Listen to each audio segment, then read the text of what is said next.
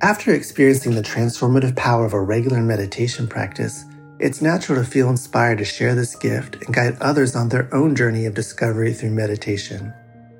Join Buddhist teacher David Nichtern and Duncan Trussell, comedian and creator of the Netflix animated series The Midnight Gospel, for a free online event on Tuesday, May 7th at 6 p.m. Eastern Time. They'll discuss the profound practices of mindfulness in Dharma Moon's renowned mindfulness meditation teacher training program. Get certified by Dharma Moon to teach meditation, lead group practice sessions, and work with individual students. Visit dharmamoon.com/beherenow for more info and to reserve your spot for the free online event with David Nichtern and Duncan Trussell.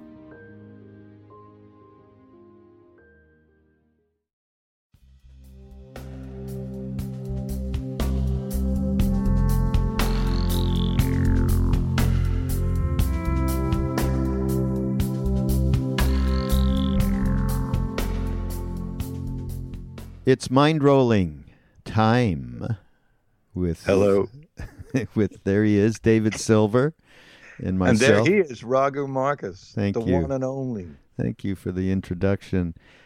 Well, first off, we have to say to everybody, thank you so much for our crowdfunding success with Indiegogo. Although we came up a couple of grand short of our objective, turned out that a couple of people wrote in and said, because Indiegogo sends out an email to everybody saying what happened. And so a couple of people not only made up the difference, but made it way up. So we actually exceeded our goal, and we really appreciate this. Can you imagine how many people, 300 to 400 people, whatever it was, getting behind and really wanting to see us take this thing out further and expand it. And boy, wait till you see this app that we're creating for the smartphone. We had a meeting the other day about that, and that is well on its way. We should see it this fall.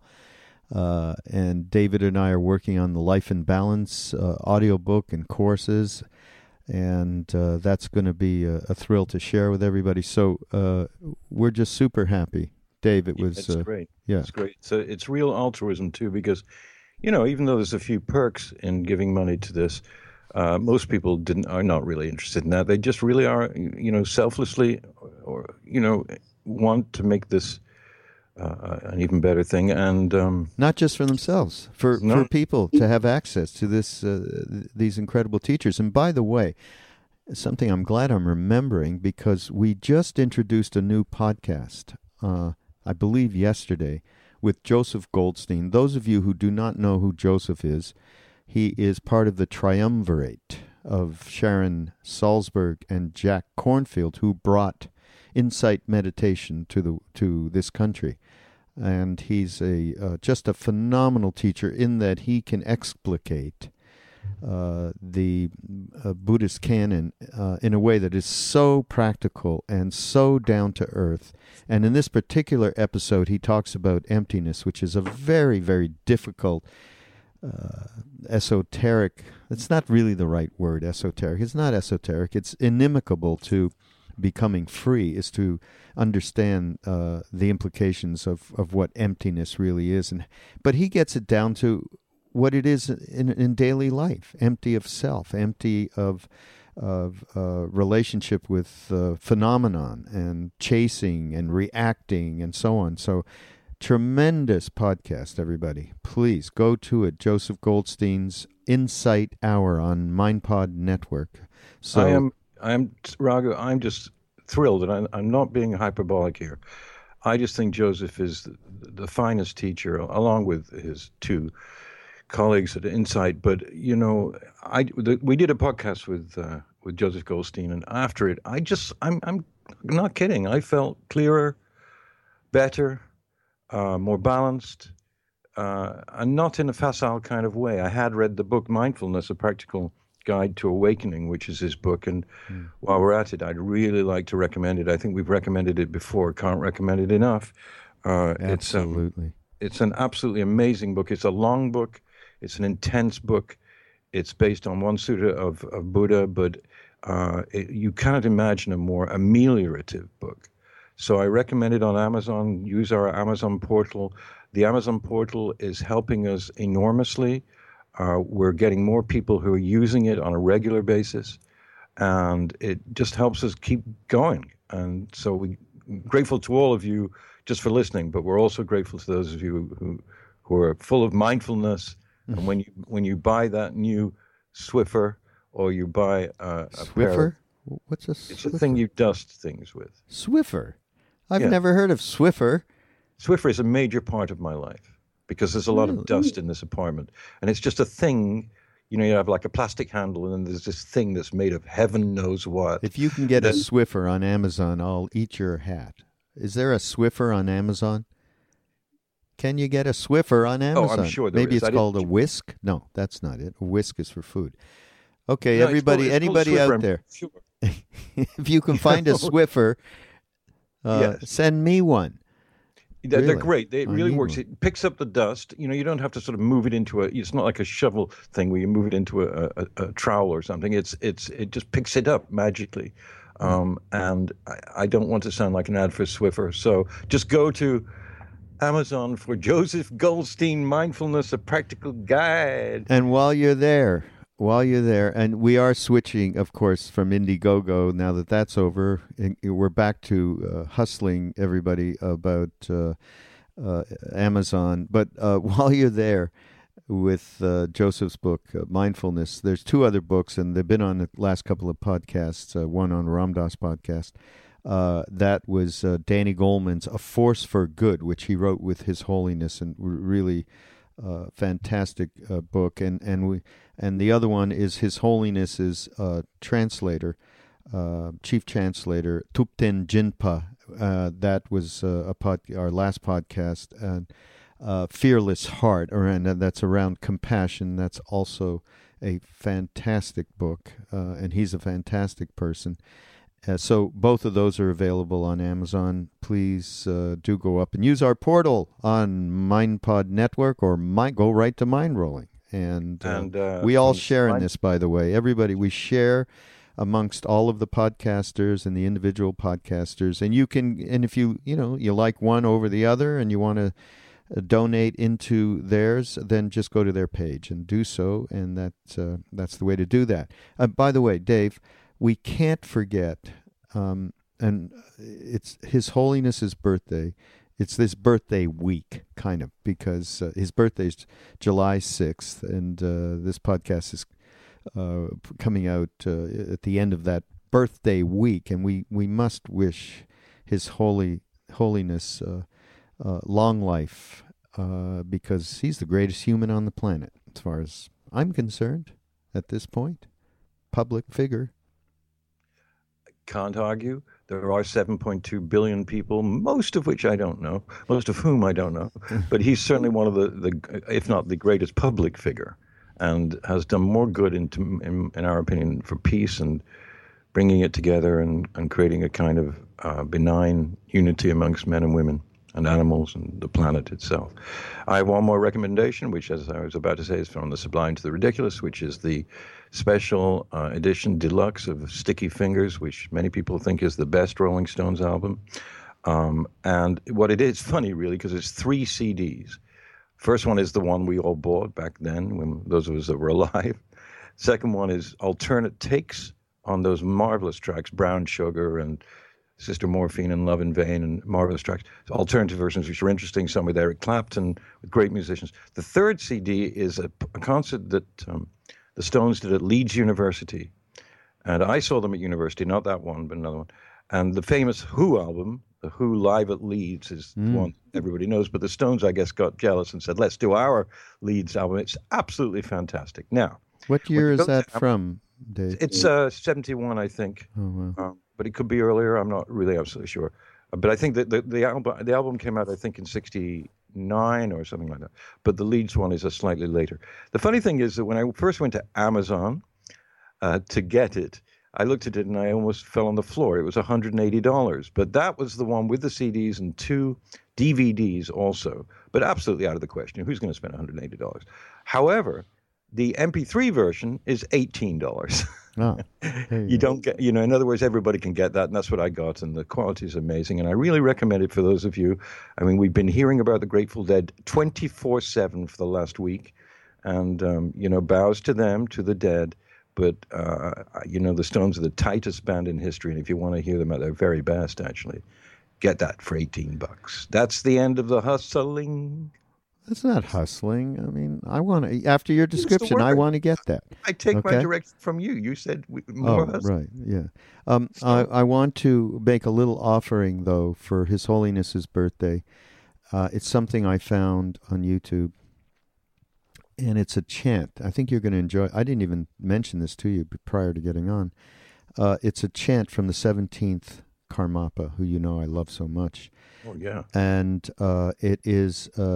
it's a prayer that he chanted for Guru Rinpoche. Do you want to just, we'll just do a minute of it or something, but it just as an offering for His Holiness. So hang in there for a minute, Dave, and here it is.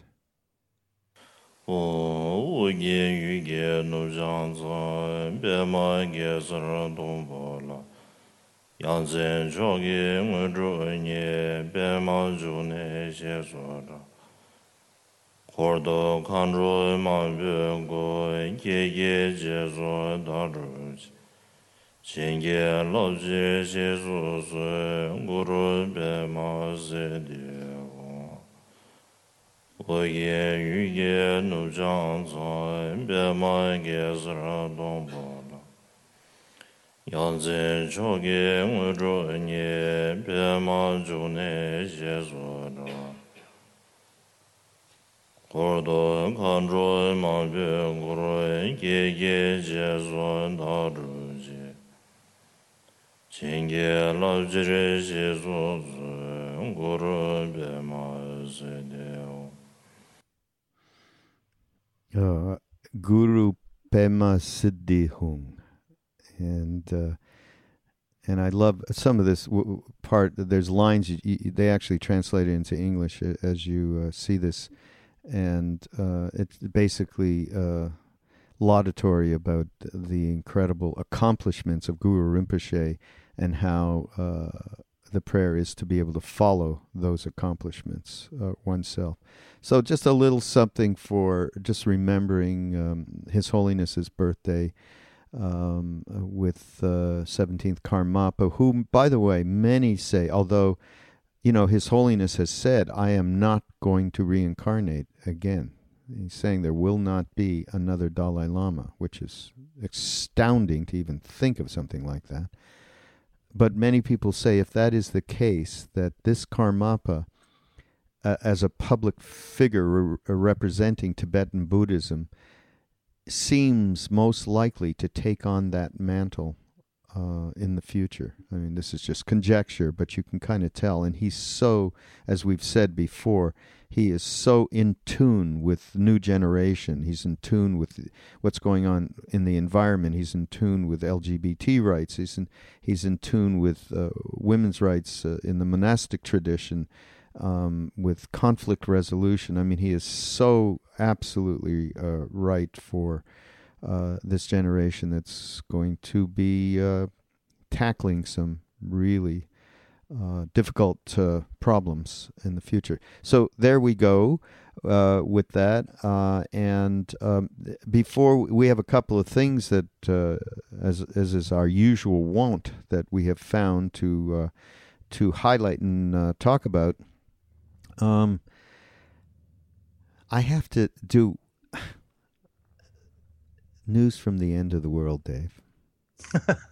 Okay? I mean, I hate to bring it up at this point after His Holiness and the 17th Karmapa, but I've been so, I have this thing, okay? I watch the news. My wife and I, Saraswati and I watched the news last night. We were just cooking something, and we just had. I was watching tennis, and somehow it switched over. And Donald Trump came on, and at the beginning, I found myself like entirely amused. I mean, he is vastly amusing. Like, he's so out there, and the things he said, what he said about Mexican people, what he just goes on, and what he even said something about Hillary Clinton. I mean, that was just so off the wall, especially since he used to praise the Clintons. I mean, he's completely reversed face on just about everything. He's like, it's like people watching a fire. How people are drawn to, they see a fire and they'll stand in front of a building and watch it burn down. So there's that kind of amusement, which led me then to just feel this awful horror, when the truth is, you see also where he can actually carry some of these states. They said he is absolutely representing a view from a fairly large section of our society. So you can't laugh anymore, and that's why it's in my little news from the end of the world category. Raghu, I want to go back to the great Duncan Trussell. In our last, the podcast that we did with him at your house when I was staying with you, he did an amazing rap about what he called cadences. Oh yeah, which were the cadences of newscasters and politicians, which sort of imply that what they say is actually nothing to do with their heart, but is practiced and based on feedback from all kinds of research and that kind of thing, and they say what they think they should say in order to get the most votes they can. The thing about Trump, which is amazing, is that he doesn't talk in those cadences. He talks in an entirely different cadence, and he completely derogates and slanders those that speak with that cadence. In other words, Marco Rubio, Jeb Bush, Hillary Clinton, all of them. Now, the commentator George Will, who's a conservative commentator, but a very smart man, even though I disagree with everything he ever says, can't deny his intellectual prowess, he says that the emergence of Donald Trump and Bernie Sanders is actually a balance, that both of them, although representing vastly different constituencies, do not speak in that cadence. That's what Duncan would say, that they just don't. Bernie, who a lot of us have liked for many years, speaks truth to power. And Trump also speaks truth to power. Now, what he said about Mexicans was obviously execrable. To generalize like that is extremely hurtful and wrong. But what he says about the fact that nobody's doing anything is probably correct. That the kinds of actions that we see when we see something really amazing, it is amazing because it's rare. Like the Supreme Court's decision on gay marriage and on the continuation of the Affordable Care Act were shocking to most of us.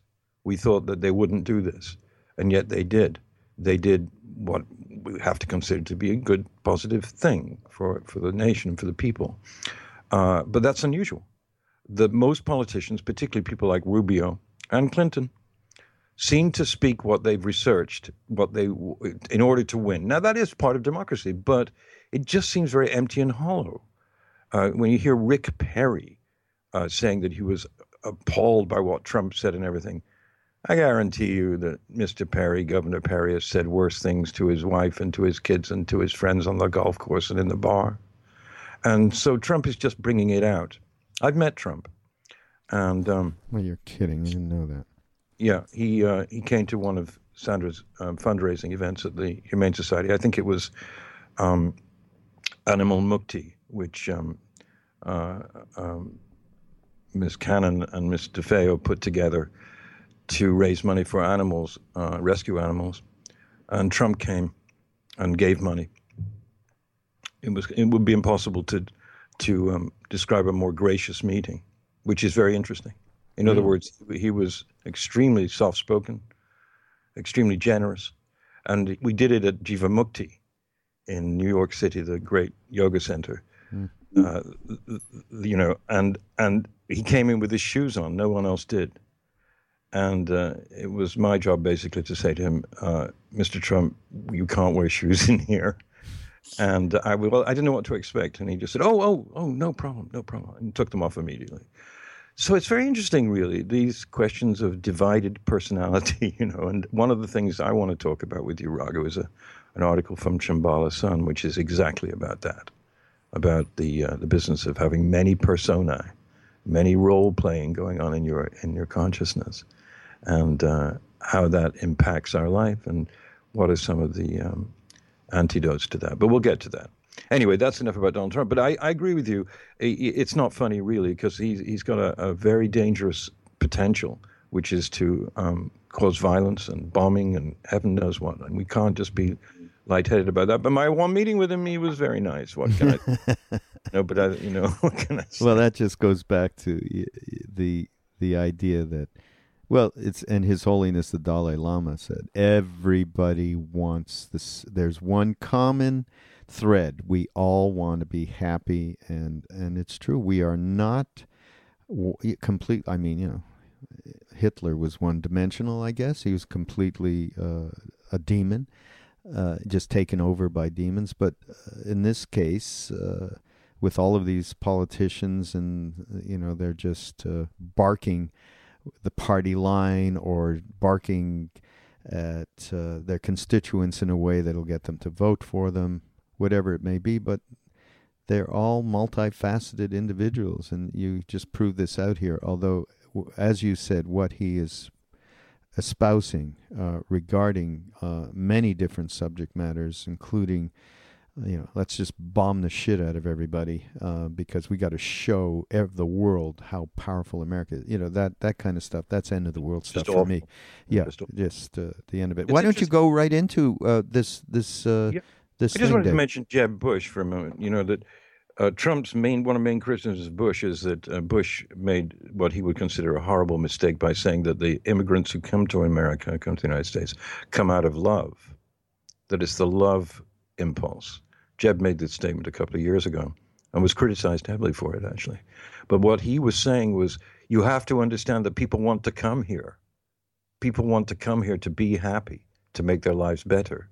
And I think he's shown a fairly enlightened attitude towards immigrants. He's married to a lovely Mexican woman. And, I'm not a Bush fan or anything, but he does seem to be a relatively decent guy. But it's interesting that Trump has taken him on, first of all. Anyway, you want me to go into this Shambhala? Yeah. Okay. Raghu hasn't seen this because for some reason Shambhala Sun is not sending the magazine to him at this point. I don't know why, but anybody from Shambhala Sun listening to this, help me out. Yeah, we love you. So, Christ. This is an article called Southside Buddhist, and it's in the latest edition of Shambhala Sun. And the theme of this magazine this time is called "Wake Up in Every Moment." I like this article because it sort of relates to what we're just talking about. Everybody wanting to be happy, but having personas and roles in their life from conditioning and which they have to fight with or even accept. And this is by a man called Ira Sukron-Gruang, who's Thai, but he grew up on the south side of Chicago. He starts off the article by saying, the south side me isn't a pleasant dude. Meaning that the character that he assumed as an Asian human with an Asian family growing up in Chicago, you had to be tough in the south side of Chicago. And he assumed that persona forever. And so he was angry, but as he says, I buried all that hurt, that rage inside, and there it sat building and building. He liked the idea of hitting people. He punched someone at one point, and he said, my, that punch, it felt good, And, the South Side me was getting himself well-versed in the fine arts of terminating, even though he was Buddhist. And as a Buddhist, he shouldn't hurt an ant. But he became this tough guy in order to survive in that environment. And he also became a guy who was interested in the externals. He had 30 pairs of shoes. Said he was obsessed with shoes. And he was obsessed with the style of being a South Side thug. But the interesting thing is, when he saw someone kicking a dog while he was driving on the side of the road, he stopped and threatened the guy with his violence, that if you continue to do that, I'm going to kick you. In other words, the compassion was in there, but he didn't know he didn't know where it was coming from. And then, he realized that everything out of his mouth was sarcastic and insincere. He just wasn't a nice person. His wife, however, is. And then he has arguments with her, but he knows he can't look at her. He knows this woman can take him down with kindness. To look at her is to look at defeat. Okay, so he has to go to Buddhist Sunday school. And at Sunday school, during the class, our Ajahn, monk teacher, told the story of Angulimala. I'm not sure that's the right pronunciation, but Angulimala, a serial killer turned monk. Okay? As a young man, Angulimala's teacher, jealous of his student's virtuous nature, gave a false prophecy that if Angulimala didn't kill 1,000 people, he would risk an early death. Out of his mind, Angulimala began slaying anyone who crossed his path. He cut off his victims' thumbs as memorabilia and hung them round his neck. Years and years went by, and finally, Angulimala needed one more victim to reach 1,000. He saw two people on the road. One was his mother. Oh dear, the South Side Chicago's weakness. And the other, Buddha. He decided to kill Buddha. So he chased after him, his legs working hard on the dirt road, but he never gained ground. The harder Angulimala ran, the further he was from Buddha.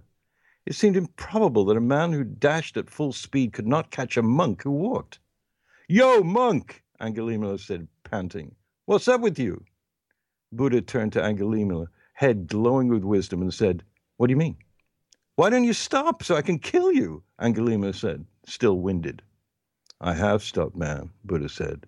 "You haven't." These words saved Angulimala, of course, and he became a disciple of Buddha for the remainder of his life. Afterwards, my monk Ajahn said that most of us possessed a good and a bad, two identities intertwined in one body. Enlightenment is the merging of the two. Now, there's more in this article, but I just wanted to start with you there, Raghu, about this rather lucid explanation of why one has to look at all of one's motivations and inner urges and the persona that come out because of conditioning and because of Ram Dass being the most articulate on this subject I've ever come across. The fact that we feel we are someone who we eventually find we are not. He was not necessarily a clinical professor of psychology. He was not. But it took him meeting a Siddha of the highest order to learn that. Not LSD. It was finally the meeting with Maharaj Neem Karoli Baba that taught him that he was not that person. And what this guy writing this article is saying the same thing. I wanted to be a thug to fit in. But after hearing the story of the Buddha and Angulimala, I realized that I had to embrace this thug as well as reach for and aspire to the gentle, altruistic being that is within us. How do we do that, Rag? I mean, how do we actually, not deny who we are and yet transcend it, embrace it, and transcend it? What do you think about that? Well, this is so exemplary about roles and how we get stuck in those places very, very easily because of, as you say, conditioning, because of desire systems, because of attachment. We get easily, just easily identified. Here we are. We're two podcasters right now. And although both of you and I have done this kind of thing in radio in my earlier years, it was never quite an identification for me. It's become a little bit more of an identification as, the podcasts have become more popular. People know us, they write to us, and so on. So there's attachment. So you're dealing with attachment in this case.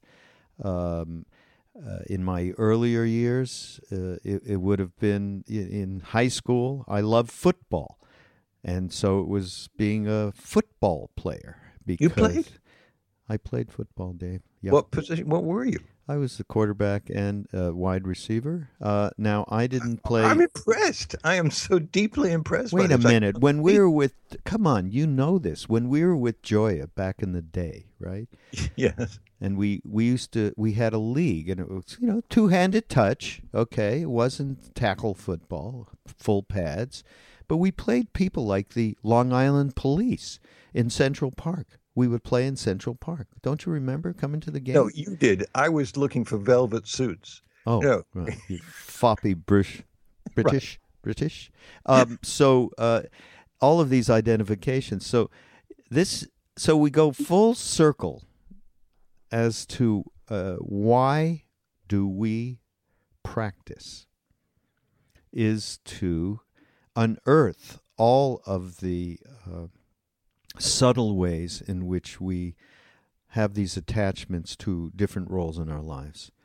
And there's no other way to unearth this except for that self-inquiry, the Ramana Maharshi thing of self-inquiry. But just the plain old, like we have by the way, everybody, we have a meditation course, it may be closed at this point on ramdas.org. And it's a basic course, and it starts with, why do we practice? And we've talked about this on podcasts about how with regular, they are proving with regular meditation practice, you actually change your brain. And it's that repetition, that constant repetition. So that's one result. And the other result is insight into understanding true nature and understanding where you're stuck and understanding where, as you said, we certainly have habitual patterns. And unless we can get to putting them in shining some light on them, we usually are going to continue those habitual patterns. Of course, understanding them and seeing them in the light is one thing. Actually transforming them is another, which is why Buddhism has so many great aspects to it about, they have antidotes for every disturbing emotion and thought, from anger to sexual stuff and all of it. That's the beauty of the science of Buddhism. So this whole thing, this article, which I haven't read and which I'm just hearing for the first time through David here, that's the first step that anybody has to take if we want to try and get our lives more clear, if we want to not be at the whim of these attachments, we need to self-inquire to find out what it is, where we are stuck, and realize what these attachments can do, and further the habitual patterns that we create in our lives, which make us just plain unhappy. So I think it's the preliminary step here, Dave. Yeah, I used to think breakthroughs came from revelation. And in the Christian tradition, the word article of faith is used all the time. A revelation happens and you keep remembering it, and you use it for betterment. But I now know much differently in the sense that Krishnadas is one of the least pretentious teachers imaginable and will not say things that he doesn't do. Even he will say that the only way to defeat these demons is through practice. And practice is really rehearsal, isn't it? I mean, a great violinist or a great saxophone player or a great tennis player never gets anywhere if they don't practice all the time. And it's amazing to me that someone like Roger Federer will practice on the day of a game with the guy he practices with.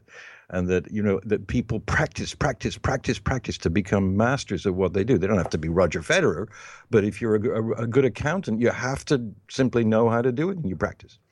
It's rehearsal for the real event. And I believe that practice, and Dilgo Rinpoche talks about this in his book, that, you don't want to be 2 minutes from death and have never practiced how to transcend life or Yeah, this that's incarnation. You scary. just don't want to be in that position, because it's then you got 2 minutes to work it out. It's not going to happen. And he says, Dilgo says, well, if you practice every day, by the time you get to that point, you will have achieved some progress. I mean, it's just inevitable. And so, I always think about chanting and kirtan and doing mantra, that I sometimes do mantra just in case I'm going to get run over at that minute. So that at the moment of death, I am doing the Gayatri rather than thinking about whether I DVR'd the latest House of Cards or some nonsense. And that's practice. So that when you come to points in your life, not just death, but confrontation with all kinds of problems, you deal with them with something which you've rehearsed over years and years and years and years and years. You've rehearsed this moment. And, a guy in my building was saying to me yesterday that he had a fight with someone else in the building a couple of years ago over something that was fairly insignificant. This guy's a tough dude, too. And he said at the moment when he wanted to hit him, something just came into his consciousness. Do not respond to this.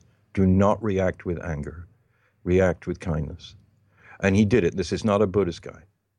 And he did it because he'd been in the business of trying to minimize his own rage over the years. So when push came to shove, the rubber hits the road, etc., his rage faded. So I think what you were saying before is totally apt, that these great teachers, insight meditation teachers, mindfulness teachers, and the Rinpoches, and the great Bhaktas, they teach us to learn, to grow by practice. Rehearse that violin, boy. Rehearse that violin, Mr. Yehudi Menuhin, at the age of 70, when he was the greatest violinist in the history of the form, said, yes, but I still practice 5 to 6 hours a day. And His Holiness says he meditates 6 hours a day. How does he do that, traveling around the world and meeting people and doing stuff? He doesn't. Yeah, he doesn't. And, we're talking here about the nth degree, people who... there's also a certain karmic potential and predilection that we have. So we can't be, okay, I'm going to force myself. I'm going to get there every day in the morning. I'm going to get up at 6 and I'm going to, and you get your fists tight and you're going to, none of that can happen. We are who we are. We have, we've come to this point in this incarnation, not just through the conditions of this incarnation, but the conditions of past incarnations. And so there has to be a certain amount of letting go and surrender. And it's just, how do most people change, Dave?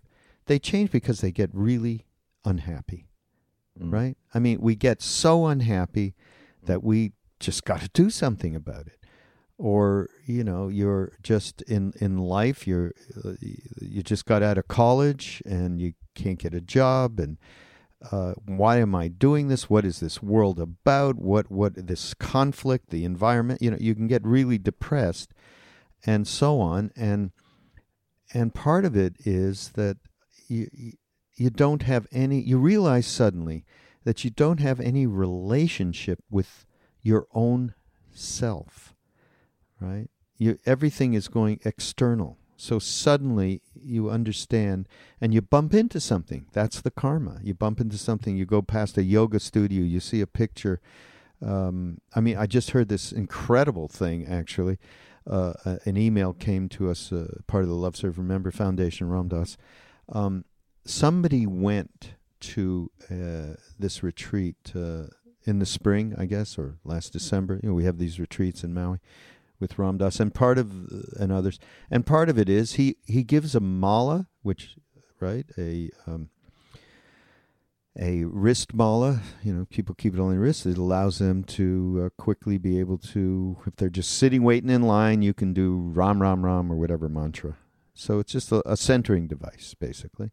And Ram Dass puts this little thread, tiny little thread that he had, Maharaji gave him, Neem Karoli Baba, his blanket when he was alive back then. And Ram Dass has been unraveling this for decades and giving them out, right? Putting them on, and it's a blessing. And this person went back to Australia. They're from Australia, and went to visit some friends. And they said, "What is that? And can I see that?" And these people knew they were into spiritual life. They weren't completely cold. They knew who Neem Karoli Baba was. I think one of them is Indian. And the guy who was not as into it as his wife was, that kind of a thing, as happens.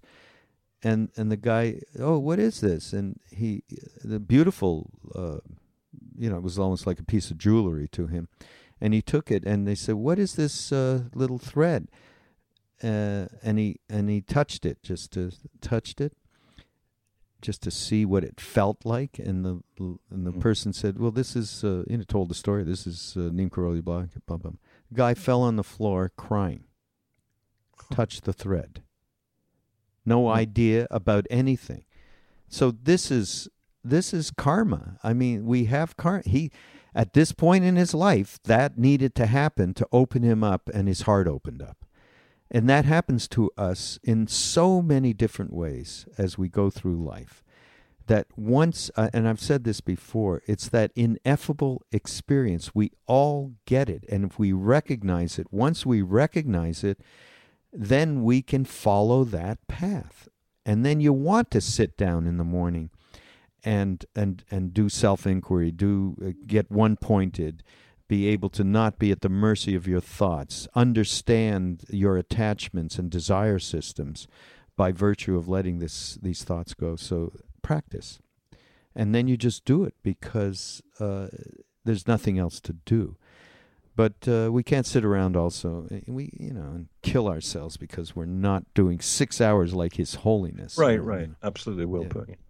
I mean, Raghu's wife is a brilliant yoga teacher, and Saraswati, and I was doing yoga yesterday. I'm not the best at it, but I do it, try and do it. And I've noticed over the years that when I do yoga, that's the time when mindfulness comes into me most, because I realize suddenly, instead of concentrating on this difficult posture, I'm thinking about this bill I got for, that I thought that the insurance covered and didn't for some weird reason. And instead of costing $22, it's $600. Ouch. And I can go through, I do a yoga where you have to do fast, repeated actions of postures. And you do 21 of each posture. And I can go from 1 to 17 and not be conscious of that I'm even doing yoga, that I'm in the middle of that envelope with that bill in it. But the reason reason in the Tibetan tradition of yoga, the reason they ask you to do those 21 is that they hope that by number 15, 18, 19, at least you'll remember you're doing yoga.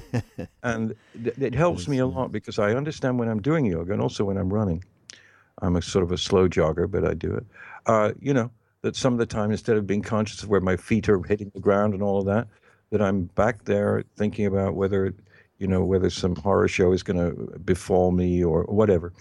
And so that's why we practice, is to get that witness to speak to us and say, "Hey, man, you're forgetting that you're doing yoga to improve your body and your mind and your spirit, and you're not even here."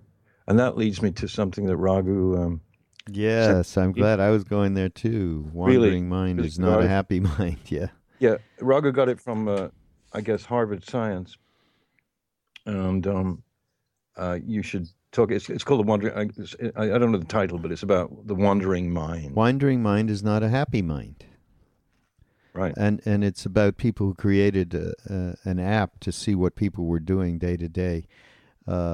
And if this is all about be here now, I mean, ultimately, people spend almost half the time of their waking hours thinking about something other than what they're doing, and this makes them unhappy. Boy, do we know that. And in this age, electronic age that we're in, instant communication age that we're in, distraction age that we're in with our smartphones, this is a huge issue and a huge problem, and we're all in it.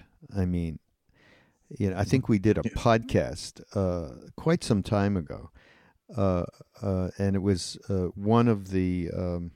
It was a crazy thing. I can't remember quite. What was it about?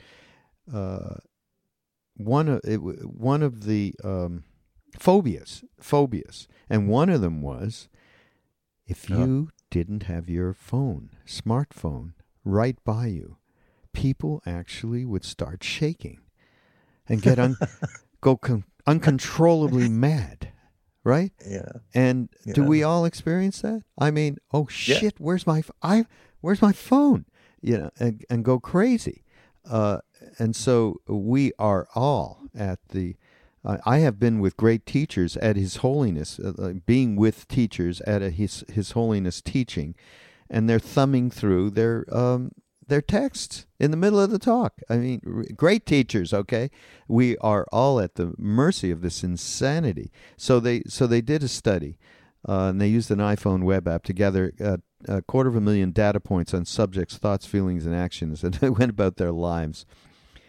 A human mind is a wandering mind, and a wandering mind is an unhappy mind. The ability to think about what is not happening is a cognitive achievement that comes at an emotional cost. And let's talk about multitasking too. I'm a famous multitasker, okay? And I'm proud of it. That's how crazy it is. Yeah. I mean, I'm nuts. I am proud of the fact that I can keep a whole bunch of different shit in my head and go from one thing to the next like it's nothing. This, and so unlike other animals, I mean, like my dogs who are sitting here right now, they are happier than a clam just being what they are, which is sitting here waiting for me to finish this damn podcast so we can go out. But humans spend a lot of time thinking about what isn't going on around them, contemplating events that happened in the past, might happen in the future, or may never happen at all. Indeed, mind wandering appears to be the human brain's default mode of operation. That's sick. We are sick. Mind wandering appears ubiquitous across all activities. This study shows that our mental lives are pervaded to a remarkable degree by the non-present. Okay? So you go back to what we were just talking about, practice. That is absolutely necessary to bring us in the present moment, and it informs the rest of your day, we should hope. And this professor of psychology at Harvard found that people were happiest when making love, exercising, or engaging in conversation, because at that point you are not so much going into the default mode of thinking about other shit, right? Because it's such Unless, a powerful... of course, you're making love and thinking about someone else. All right, Dave. I'm sorry. Don't bring that up. I mean, this is not something to share with our people. I didn't say you did that, this or is I two did that, but I've heard of it. Innocent people out here, okay? Sorry about that. They were least happy when resting, working, or using a home computer. And so mind wandering is an excellent predictor of people's happiness. I have to challenge that a little bit, though. He says home computer. I mean, I don't know. I mean, it depends what you're doing with the computer, but at some point, focus is. I know that when I'm editing video, I'm very happy because I'm so focused. I cannot think of anything else, or I can't do it, and I do that on the computer. The other thing that's interesting about what he says, Raghu, is that you're unhappy because your mind is wandering, where you would tend to think on a simplistic level that you're fantasizing, and therefore you're happy about something that isn't actually in the present, like something. Oh, I'm relishing this great Indian meal I'm going to have tonight with my friends. Oh God, I'm going to have biryani and it'll be fantastic. And you'd think that would actually make you temporarily happy, but I guess the study's saying no. The fact that you're not in the present means that you're basically anxious. You're not accepting what's in front of you, like my cat or your dogs do. Yeah, no, exactly. And he says many philosophical and spiritual traditions teach that happiness is to be found living in the moment, and practitioners are trained to resist mind wandering and to, here it is, be here now. This is it. This is what Ram Dass brought back in the late 60s. And here we are. These traditions suggest that a wandering mind is an unhappy mind. And so this really is a great referral to our previous conversation and from that article David picked up in Shambhala Sun about really understanding our attachments, roles, and desire systems, and so on, and practice, that there's no other way to uncover this. And there's no other way to get more presence and be in the present moment than starting with the most basic, simple, one-pointed practices. So we are big advocates of that, and it. By the way, as David says, it can be chanting here, it can be yoga. It doesn't matter. Whatever it is that can help you bring your mind to one point, so that you are not chasing thoughts and emotions, and you are not just reacting and following them. I mean, that's what we do. That's the really tough thing. Just think about all the times you have a thought, and then it's the reaction to that thought that gets us in trouble, that leads to this barrage of mind wandering in all directions. Dave, can I want to address something. This is moving to another kind of heavy subject, but it fits with this other thing that I found. So you mind if I switch gears? No, of course. Okay. Somebody wrote to us and said that they want us to talk about a certain subject, which is probably one of the heaviest of subjects we could talk about. Suicide is what it is. And they wanted us to talk about the issue of suicide as it pertains to Hinduism and Buddhism, and that's one thing. And it also refers to the right to die movement, as it refers to, obviously, physical ailments. When someone is suffering so much, shouldn't they be allowed and to end their life? And most people would compassionately say, yes.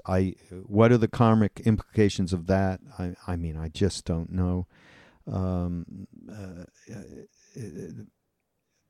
It extends here where this person talked about the implications of, well, why is it seemingly, we can all sort of agree, or at least go into a compassionate moment of saying, okay, if the physical ailment is so horrible, then it's okay. But not if there's mental suffering and thoughts of suicide, struggle with suicidal thoughts, and so on and so forth. And I guess, as I said, I don't know the karmic implications of somebody who takes their life when they are in just vast... I mean, people, the plug gets pulled. I mean, that's the most extreme, right? When there's obviously no way, or people just say at one point, I don't want any food and water. Okay, I'm going to let go. It's a little bit more of a different picture when they actually say, give me X amount of pills or whatever, however that's done, so that I can leave because I can't take this suffering and there's no chance that anything's going to recover. But with mental issues, now, of course, this is a complex subject, and I think with people who have a disease, deep depression, bipolar, any of these things, of course, treatment is available. Whether that treatment can work in extreme cases, and maybe it can't. But let's take it down a notch to somebody who has depression and feels like suicidal thoughts. Then I think we get into, and both, by the way, Hinduism, Buddhism, taking your life is no different than taking another life. And that creates a horrific karmic eventuality. And I think that's as direct as we can get without getting into complex details about the karma that is created from taking your life. But I think once you get into, and this person who wrote to us is saying, they've kept themselves together by listening to what Neem Karoli Baba has to say about love and perfecting love and so on, and listening to teachers. So they're connected in enough of a way. I would say to this person, and Dave, you can, give your take on this, that it goes back to what you just brought up in that Shambhala Sun article about roles and attachment to roles. And in this case, we all get attached to thinking that these thoughts that we're having of depression, of being a shithead, I'm not good at anything, I can't get a job, I can't get a relationship, I can't stop fighting with my children, I can't stop fighting, I'm angry, all of these things are just identifying with role, thoughts, emotions, and there is a way to reorient yourself so that you are not identifying with that part of you which is not who your true self is. And Ram Dass, has been in the last number of years really working with people on moving their identifications from the ego mind to the spiritual heart, soul, whatever you want to call that thing, which is not subject to deep attachment of role, thoughts, emotions, which is absolutely connected to the witness, the guru, where we are seeing through that mind's eye, which includes love, peace, wisdom, compassion, and joy. And so, full circle again, how do we get there? Practice. So rather than sitting around and going, I'm having suicidal thoughts, I'm depressed, if it gets to the point, and that's why I say this, and we talked about this earlier, you absolutely, it's got to get shitty before you're going to want to do something about it. And just realize that you are just projecting, it's the wake up in the morning to the movie of me. You got to get out of that me.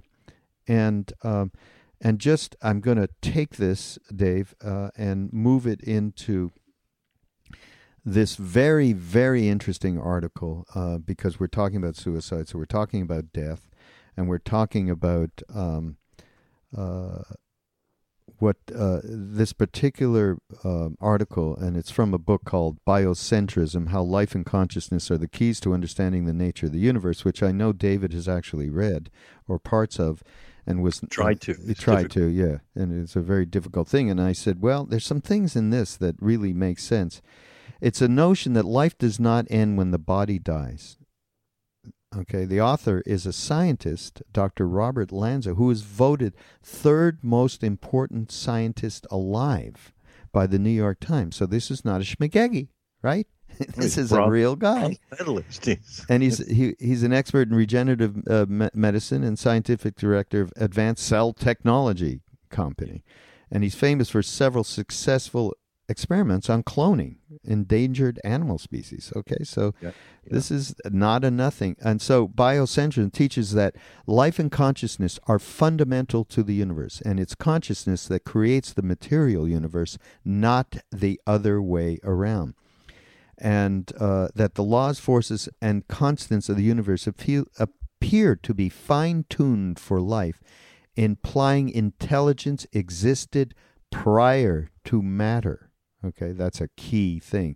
He claims that time and space are not objects or things, but tools of our animal understanding. He says we carry time and space around with us like turtles with shells, meaning that when the shell comes off, time and space, we still exist. So this gets into thoughts about reincarnation. The theory implies that death of consciousness simply does not exist. I mean, this for people who are, this is good for us all because it's science confirming stuff that the Tibetan tradition and other traditions have insisted on for thousands of years. And it only exists because people identify themselves with their body. They believe that their body is going to perish sooner or later, thinking that consciousness will disappear too. Okay, so identification with body, identification with role with body. I mean, that's the biggest role, is your identification with your body. If the body generates consciousness, then consciousness dies when the body dies. That's what we all are trained to think. But if the body receives consciousness in the same way that a cable box receives satellite signals, then of course consciousness does not end at the death of the physical vehicle. It exists outside of constraints of time and space. It is able to be anywhere in the human body and outside of it. In other words, it is non-local in the same sense that quantum objects are non-local. Now, I met somebody many decades ago who embodied this, okay? Neem Karoli Baba. And we've, of course, I've mentioned this a gazillion times in all of these podcasts that we've been doing. And not only there were incidents and of personal incidents that people had with Maharaji being in more than one place at a time and completely deconstructing our idea of time and space.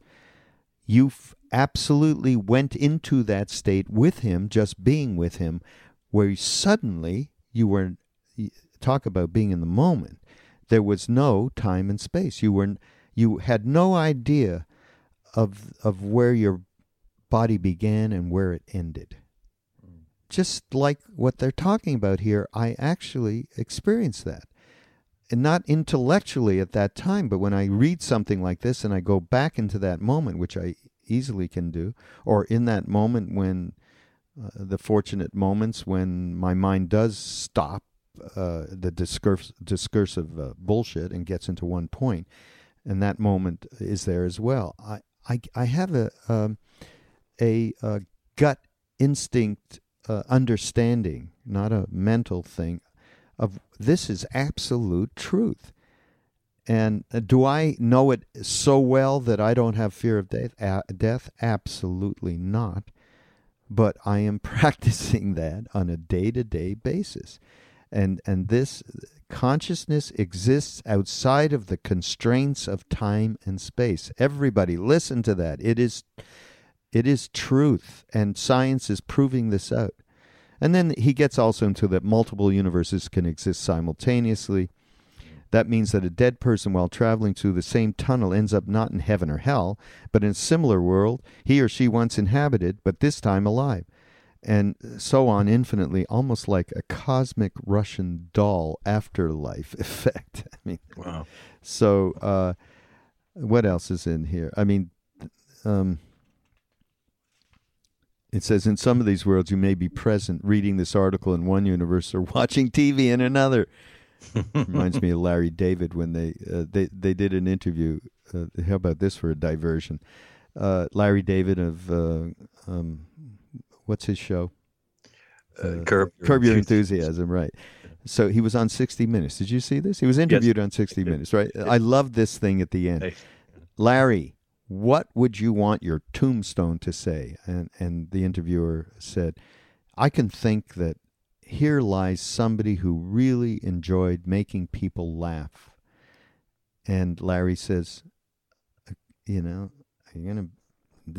I should be remembered for what my career is? I don't think so. And so the guy said, well, what would you want to be remembered for? Something that you loved. And Larry said, I don't know. I love watching TV. He said, are you going to put I love TV on your tombstone? He said, yeah. So I love that thing. You can be in one universe reading this article, another watching TV. So the triggering factor, last but not least of this little article, the triggering factor for these multiplying worlds is our actions.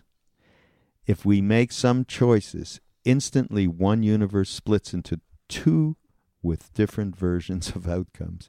But karma, and this is an important point. Our actions do really mean something. And I think we all need to recognize that. And even just thinking shit, it's important to understand how much reaction happens with every infinitely tiny movement that we make. I mean, seeing it is so important. My great idols, and if people don't like this, they can lump it, is Who? President Jimmy Carter. And he's been on TV a lot in the last couple of weeks. He's 90 now. Oh, right. And he's as bright as a pen. I mean, he's just fantastic. And he was famous for many things, but when he was president, there he was, a Southern Baptist from Georgia, from Plains, Georgia, peanut farming people. And he said, well, you can't be a hypocrite. I have lust in my heart. And here's the president of the United States, who was a preacher and a commander of a nuclear submarine and a most admirable human being, and his wonderful wife, Rosalind. And yet he said this, and said it because he wanted people to know that he was no different from them, and that he had these feelings inside of himself, that he was no perfection. He was no Bible puncher who was saying, I have found the light, and you sinners out there, you better do what I do. He never did that. He just simply said, I'm just like you guys. I have this going on, and I know that if I don't at least admit it, I can't deal with it. And just like this guy from the south side of Chicago I quoted before, he knew he had tendencies that were not nice. And one of the first things was to recognize that. I actually want to go back to what you were talking before, biocentrics, which was just suicide. And, it's very compelling for people who are incredibly depressed, who just don't want to go on this anymore. But I go back to the old Buddhist cliche, which is the precious gift of life, that, millions, billions of evolutionary incarnations it takes to become a human being. And the preciousness of this cannot be overestimated or overdescribed. And that old Buddhist image of the bird flying over the mountain with a scarf. Right.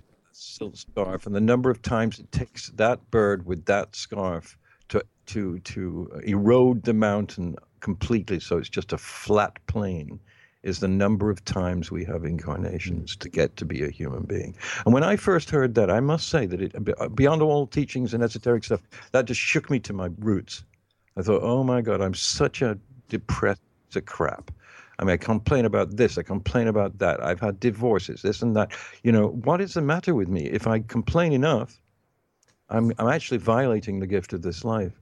And that's kind of a rather simplistic sort of way of looking at it, but it's the way I look at it, because I know the Buddhists have wisdom that I can only aspire to, these great Rinpoches.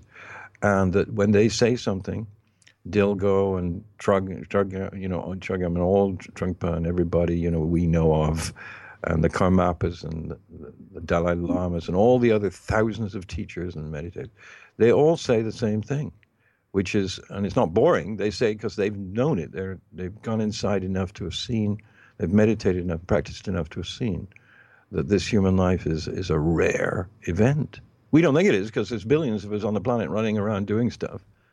But the fact of the matter is, we start off by being microbes, salamanders, move up to being lemurs and cats and dogs, and then primates, and then humans. But that just doesn't happen overnight. That's billions of years. And even if you don't believe in any of this, you've got to believe that, there are connections between all organically sentient beings, from, the little microbes in our gut and crawling under the mud of the ocean, through to, what can I say? Roger Federer. I mean, it's a long Roger. Yeah. But, that's one of the things. I mean, it's hard to tell someone who's really, really depressed and down about, I don't have a girlfriend, I don't have a job, I don't have a house, I don't have anything. It's hard to tell them the gift of life. But somehow you have to get that through if you want to be an altruist and help them get over this suffering. Yeah. I just want to finish this up, David, because there's one last thing that I think will give people, some real substantial courage. And it's, our souls are in fact constructed from the very fabric of the universe and may have existed since the beginning of time. Our brains are just receivers and amplifiers for the proto-consciousness that is intrinsic to the fabric of space-time. So is there really a part of your consciousness that is non-material and will live on after the death of your physical body? Yes. And that's the way we should end this particular... We're way over our sponsor's time, by the way, Dave. All right. And what I have to do one thing before we... Okay. Yeah, we have to. Okay, so we promised you guys out there and you guys that supported the Indiegogo campaign that you were going to get a mention. And I'm going to start mentioning. And I have not seen this list of names. I don't think David has. We haven't really looked at it. So it's going to be interesting. Casey Ogilvie, thank you. Well, I'm not going to say thank you to everybody, Dave, okay? I'm going to mention the names. Charla Bemis, Mark Donahue, Jane Robertson, David Dial Khalsa. I'm going to get this right, Dave. Mark Carlson, Paul Singer. Oh, Paul is our friend. I love you, Paul. We love everybody here. Melody Godfrey, Seth Biersner, Sean Stevenson, Sonia Sarao, Thomas Joyce, Catherine Breheny, Danielle West.